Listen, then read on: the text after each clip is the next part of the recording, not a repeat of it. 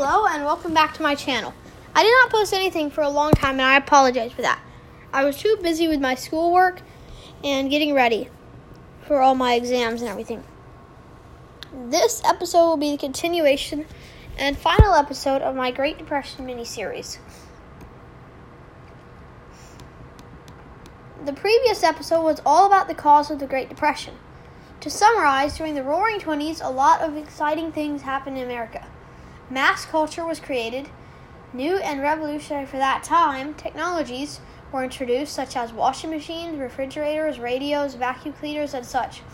The 19th Amendment was passed.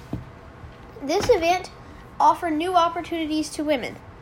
Now women could work and build careers instead of just cleaning and cooking and taking care of the household and its members.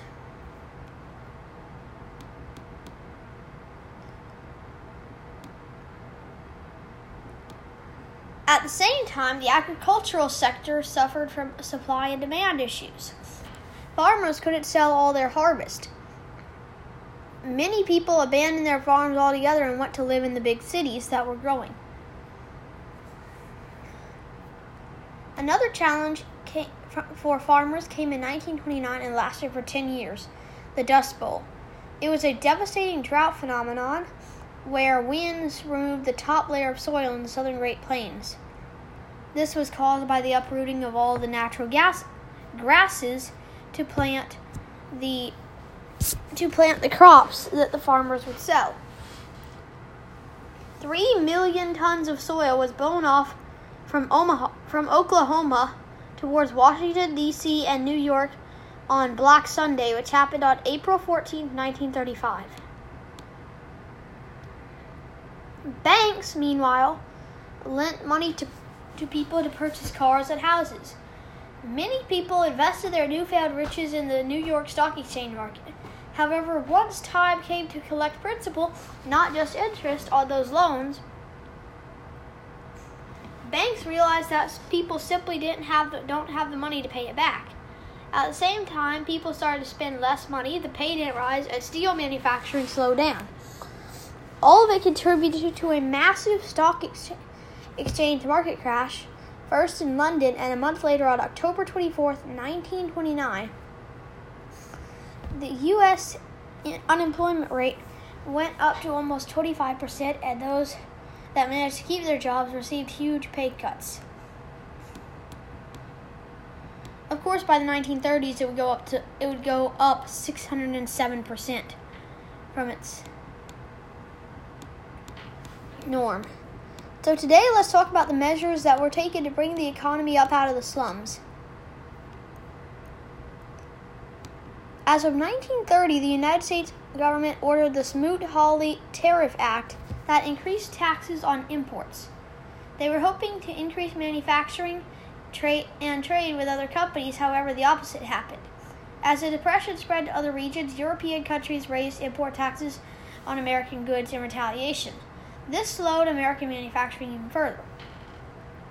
So some information on this. In 1922, the U.S. had already conducted an act that I forgot what it was, that brought the tariffs up to 40%. This increased them even further, thereby spreading the Depression to other countries.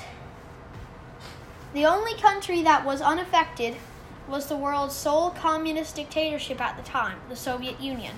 However, they were still having massive, let's just say, famines, and while they were industrializing.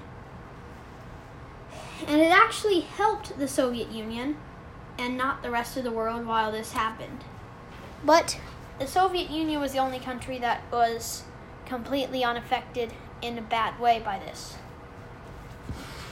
So, let's get back to In an effort to uplift people's spirits, President Herbert Hoover declared that the worst was already over in March of 1930.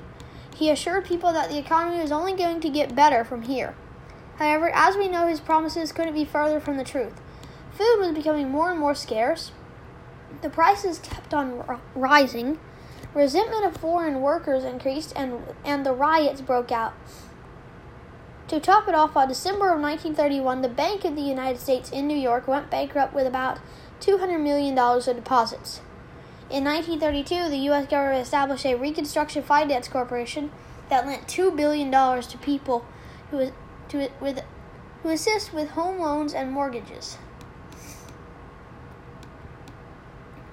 Later that year, in 1932, people tired of empty promises elected Franklin Delano Roosevelt to be their president.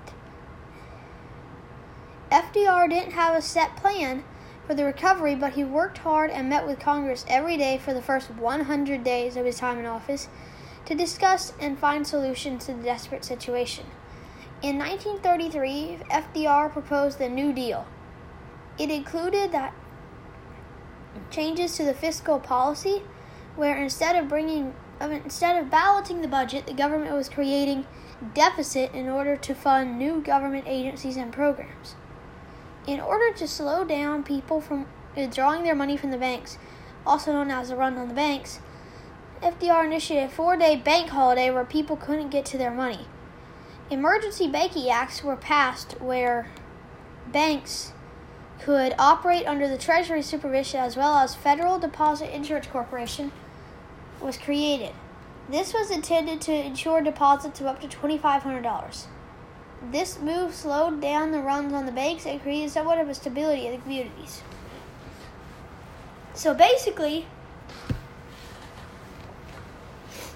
what FDR did was that he closed all the banks and told everybody, no, you can't have your money.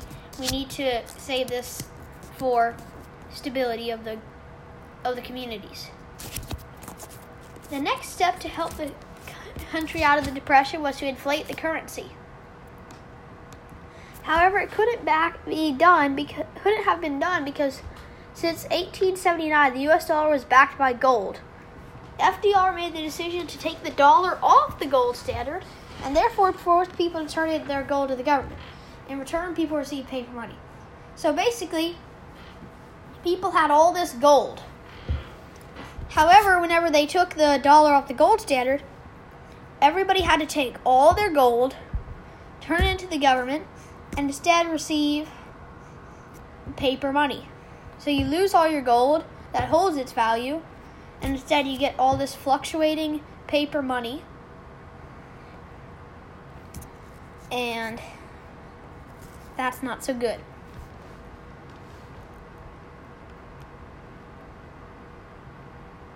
At least in my opinion.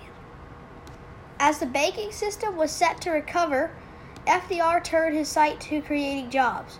He added jobs in national and state parks, authorized the building of hydroelectric dams in Tennessee Valley, and created 4 million jobs in public and art projects.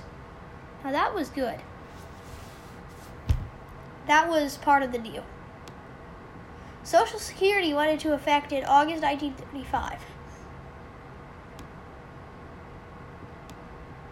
It provided financial security to elderly and disabled people.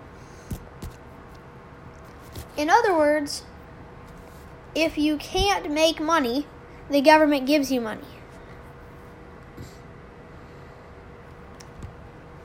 In 1936, FDR gets reelected, but his New Deal policy started to fail. The unemployment started to rise again, and Congress had to authorize another $3.75 billion to keep the economy going.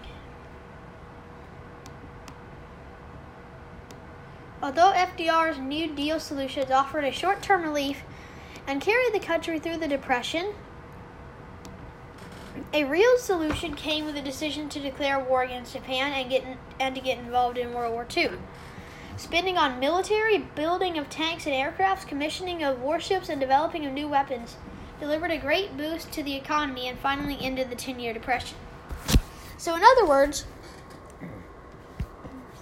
though all the 400,000 American lives lost, and the many more, such as the 24 million lives lost by the Soviet Union, and many other lives lost, the United States economy greatly grew, and some could argue that it was a good thing that all those lives were lost in World War II because it brought the U.S. economy out of the dumps.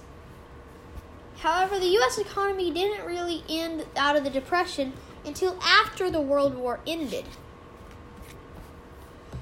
People make a common mistake of assuming that it ended in 1941. It ended in 1945. But other than that, some could argue that the cost of the war wasn't worth its gain of getting the U.S. out of the dumps. However,